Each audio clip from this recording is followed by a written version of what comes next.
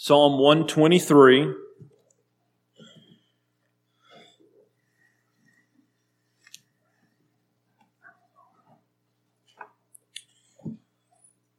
We may have mentioned this before when we started in Psalm 120, but you'll notice aside from 132 that these Psalms of Ascents are fairly brief. We come to a really brief one tonight.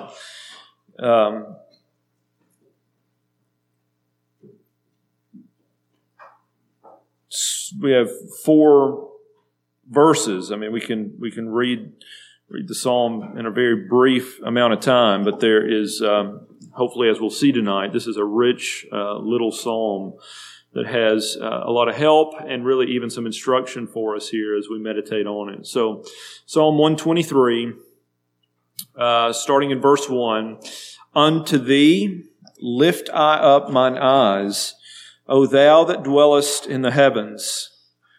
Behold, as the eyes of servants look into the hand of their masters, and as the eyes of a maiden into the hand of her mistress, so our eyes wait upon the Lord our God, until that He have mercy upon us.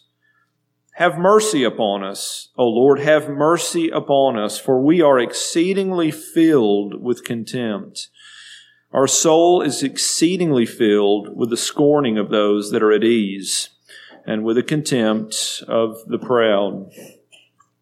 So we have here again a pilgrim's song. This would be a song that the saints would sing, that the people of God would sing on their way up to Jerusalem.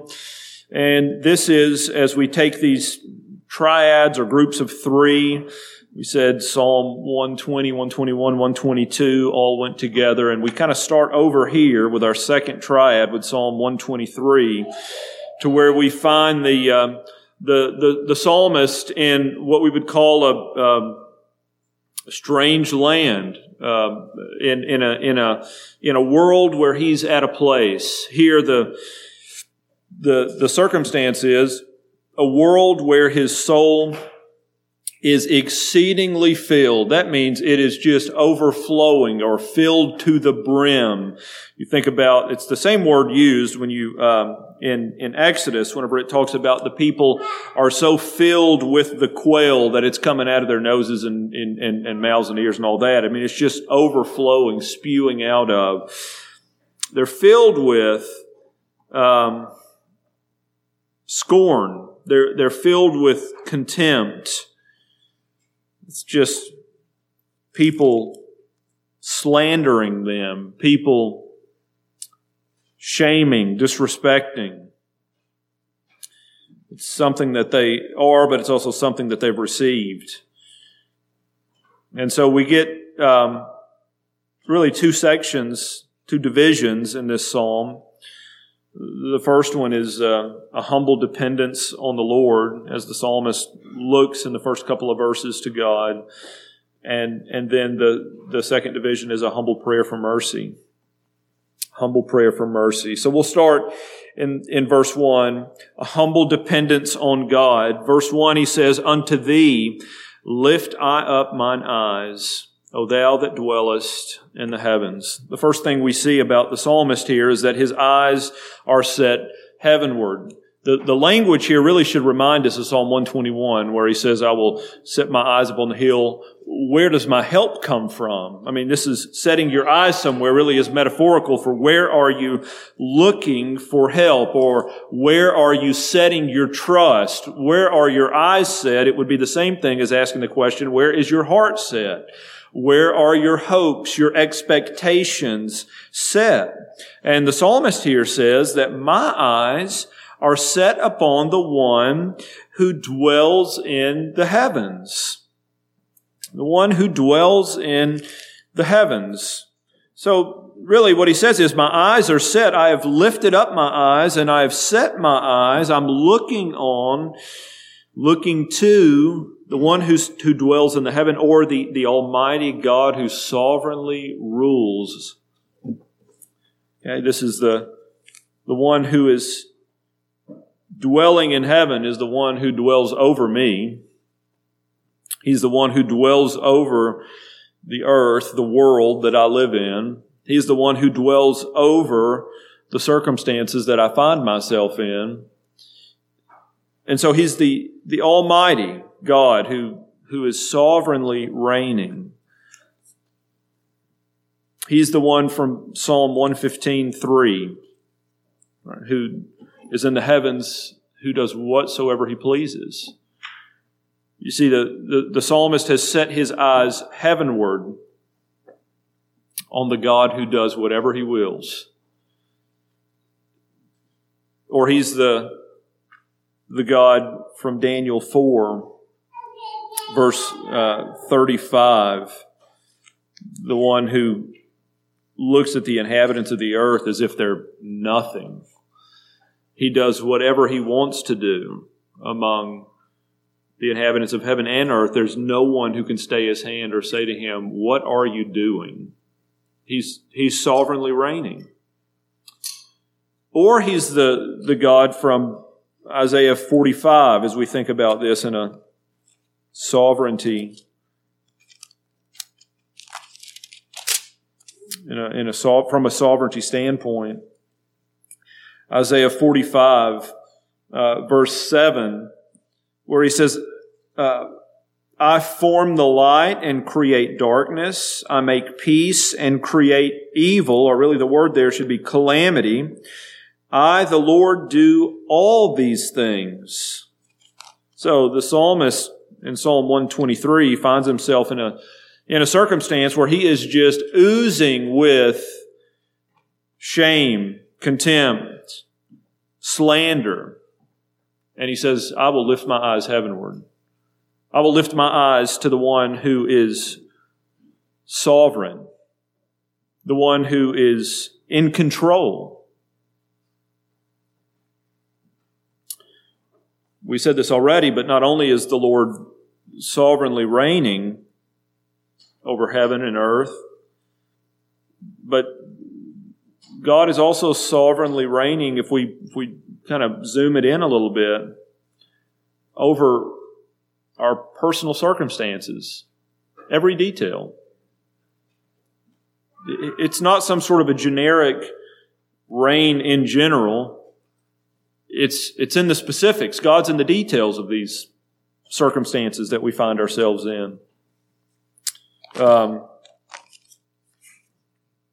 So we think about Ecclesiastes chapter 7. This has become a familiar verse for us over the last couple of years. At least we've gone here several times. Ecclesiastes chapter 7, verse 14. In the day of prosperity be joyful, but in the day of adversity consider, God also has set one over against the other, to the end that man should find nothing after him. So Solomon, the writer of Ecclesiastes, says, when the Lord prospers you, be joyful. Accept that blessing. It's come from His hand. It's appropriate. But in the day of calamity, also consider this. And now I'm just going to put my explanation on the verse. God is just as sovereign over your adversity as He is your joy, so that you might remain dependent on Him.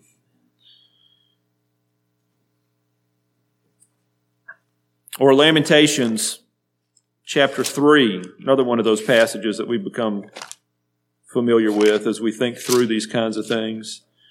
Lamentations chapter 3. God is sovereign over your circumstance. He has a sovereign purpose in your circumstance. Lamentations chapter 3, verses 37 through 41. Jeremiah asked, Who is he that saith, and it cometh to pass, when the Lord commandeth it not? Out of the mouth of the Most High proceed not evil and good, or calamity and good? Wherefore doth a living man complain, a man for the punishment of his sins? Let us search and try our ways, and turn again to the Lord. Let us lift up our heart with our hands unto God in the heavens. Jeremiah says, who could do anything outside of the Lord's command? And the answer is nobody. Here they are. They've been decimated as a nation. The Lord has brought judgment on them from the hands of the Chaldeans. In this particular circumstance, Jeremiah is acknowledging it is because of our sin that we are here. And perhaps the Lord has brought this calamity upon us, this circumstance upon us, for the purpose of verse 40, that we might search and try our ways and turn again to the Lord. In other words, the calamity is difficult, but God's got a good purpose.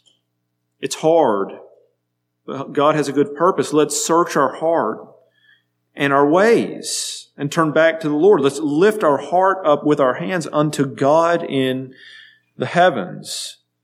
Now, again, the point here is that a humble dependence upon God, a humble dependence that lifts our eyes to the heavens in the middle of difficult circumstances, is the kind of humble dependence that recognizes God is sovereign here.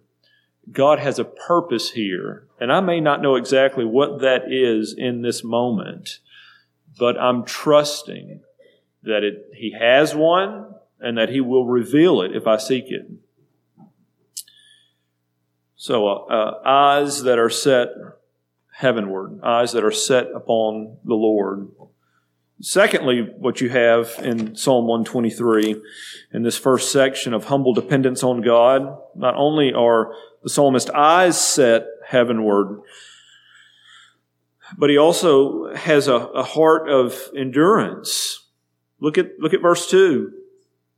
Behold, as the eyes of servants look unto the hand of their masters, and as the eyes of a maiden unto the hand of her mistress, so our eyes wait upon the Lord our God.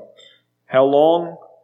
Until that He have mercy upon us. Our eyes wait.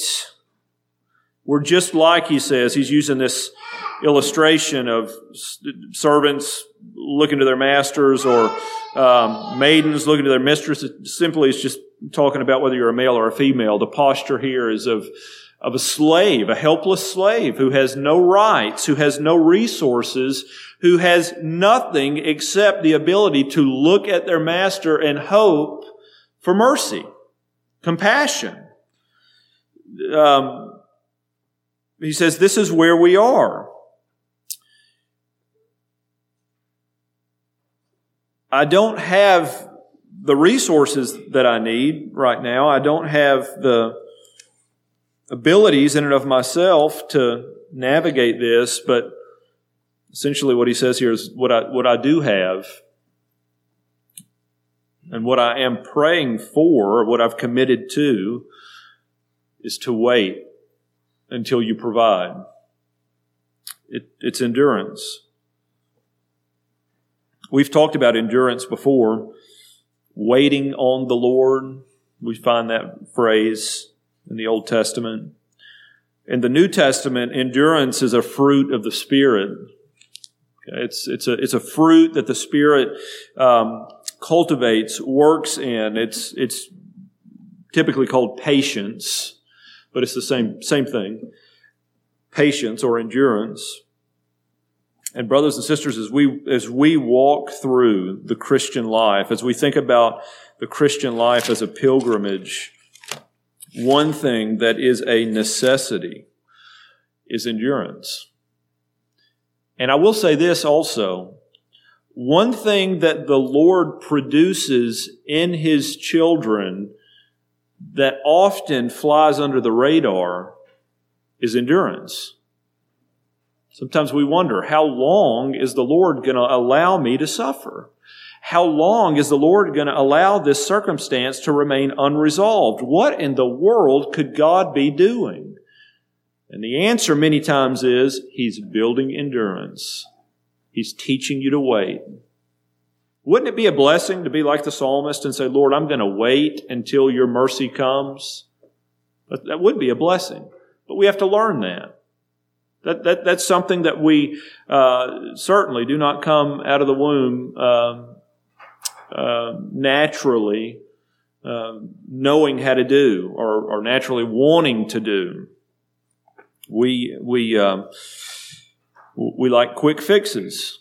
We like for the Lord to show up and part the Red Sea on day one, not year 400 and something. So endurance, Lord, I'm gonna set my eyes on you. I'm gonna wait for your mercies. We'll talk a little bit in the second section about what that means, but in Hebrews chapter 10,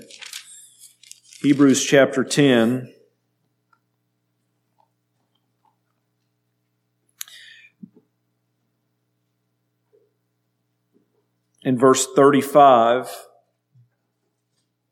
the writer says, "Cast not away, therefore, your confidence, which has great recompense of reward. For you have need of patience," or endurance, "that after you have done the will of God, you might receive the promise.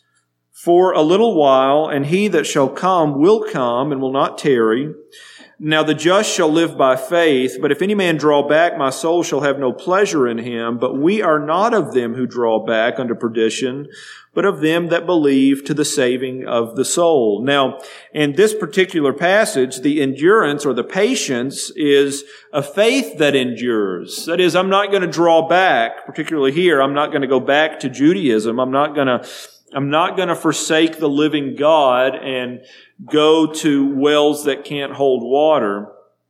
And there are times where we think, well, the way Psalm 123 is set up, and we find ourselves in difficult circumstances, that's not really a crisis of faith if we're not enduring the way that Psalm 123 is enduring. It's not like me throwing up my hands saying, I'm not following Jesus anymore, I'm going back to Judaism. And while it might not be specifically you apostatizing, it is just like us throwing up our hands and saying, I'm not looking to Jesus for my help anymore. I'm looking to the world. I'm looking to fill in the blank. The psalmist says, I'm going to wait, Lord, until your mercy comes, until you show your mercy.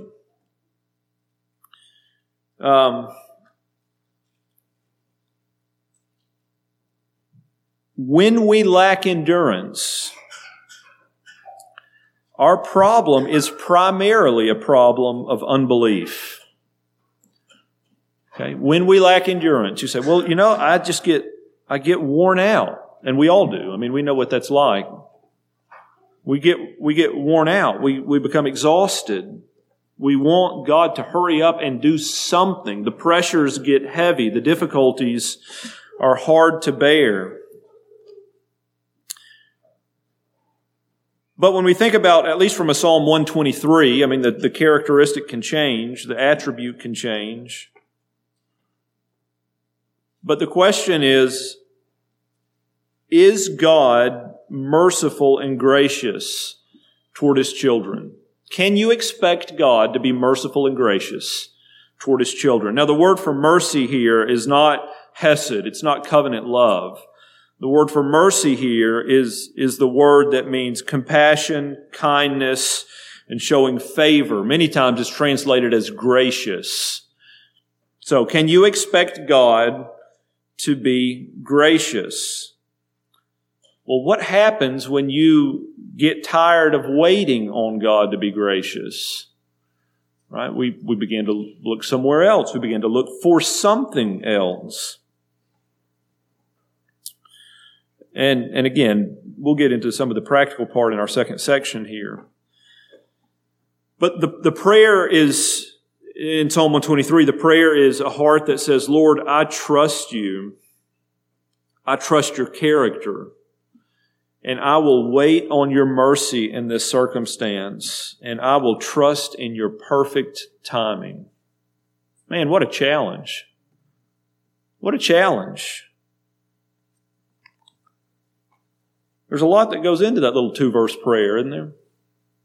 Sometimes we can trust God's character in the sense of, I do trust that God is merciful, that He's kind, that He's compassionate, but it's His timing that we get off on. What is he waiting on? How long will I have to pray and look and wait? He says, Lord, I'm looking to you the same way a servant looks to his master. I'm waiting for your grace, your favor. So that's a humble dependence on God. A humble dependence on God. Now the second half, the last two verses,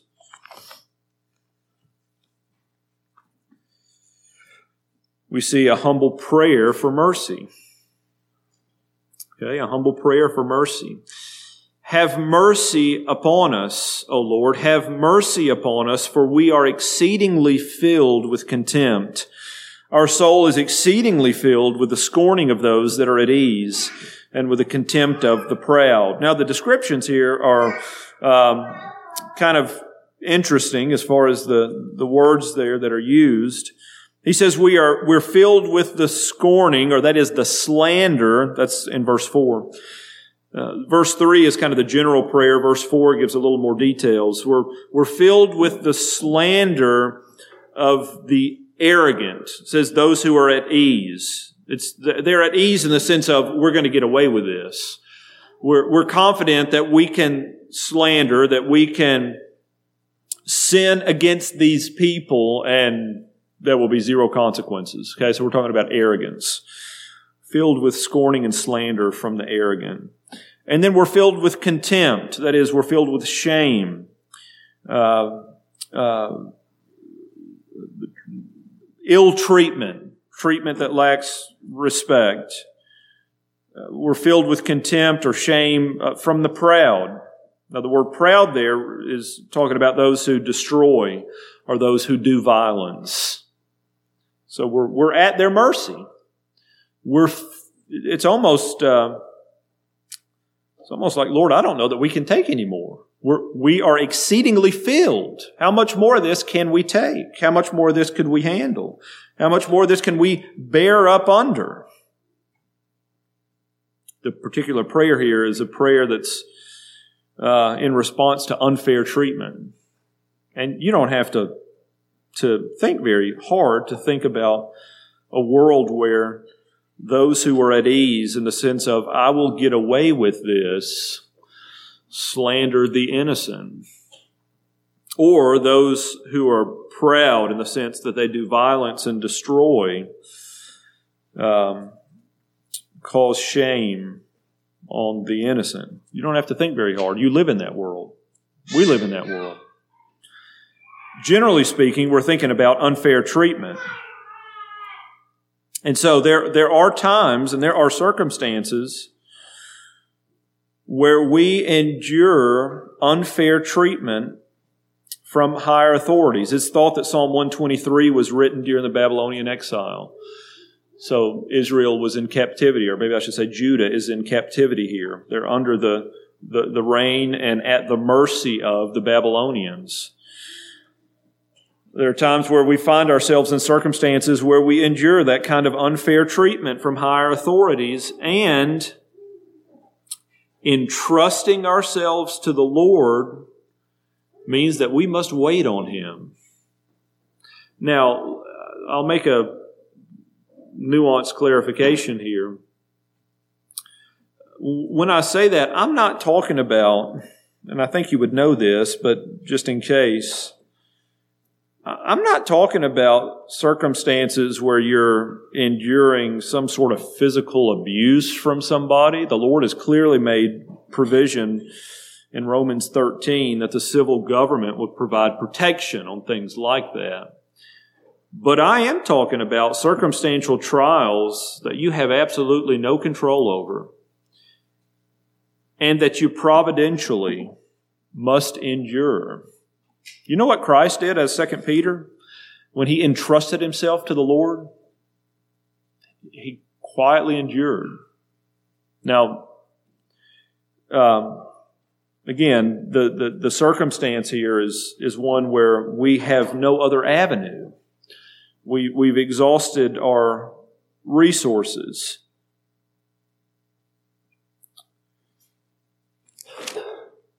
2 Peter chapter 2.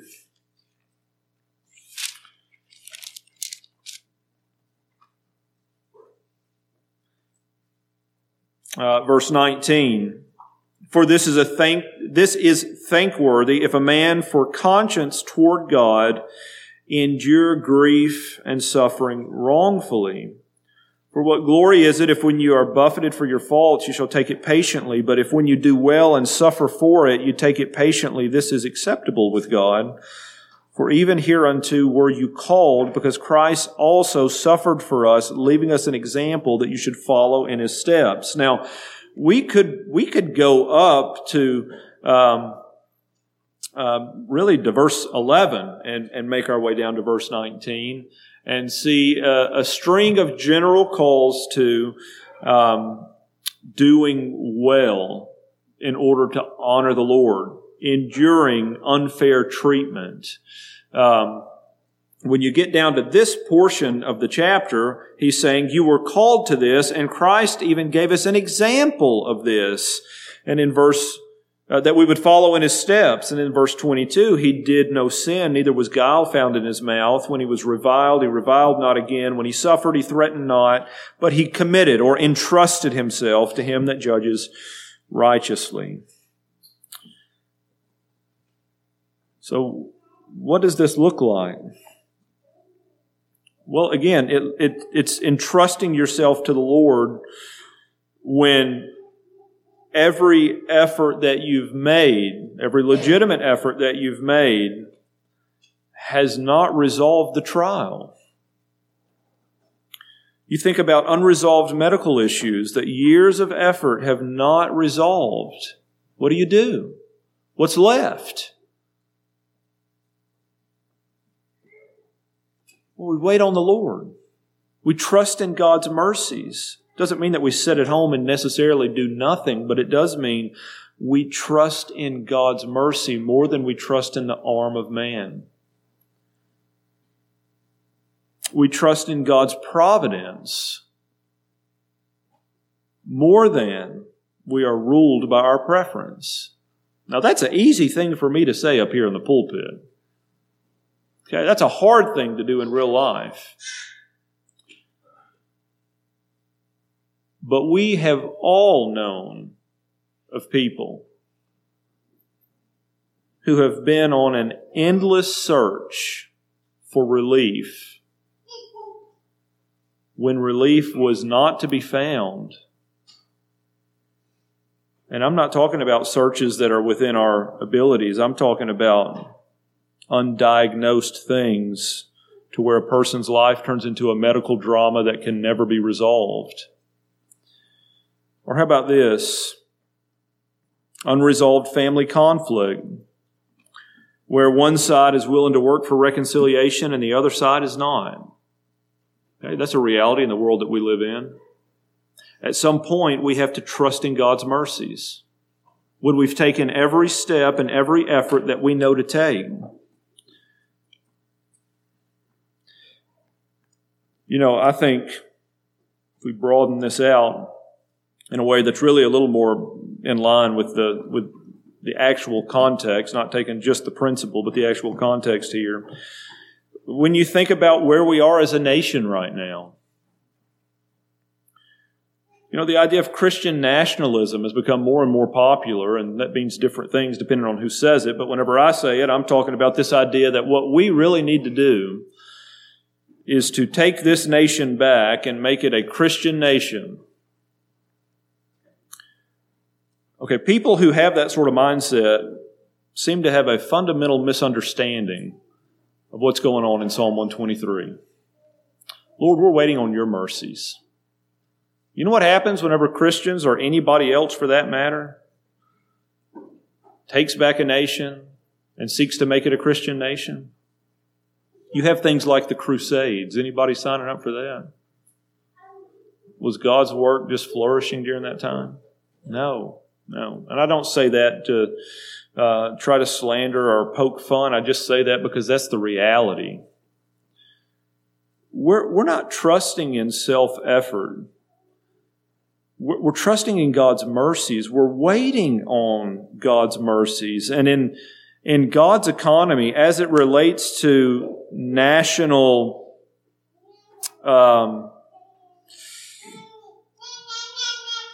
sins and national abuse of power like we see.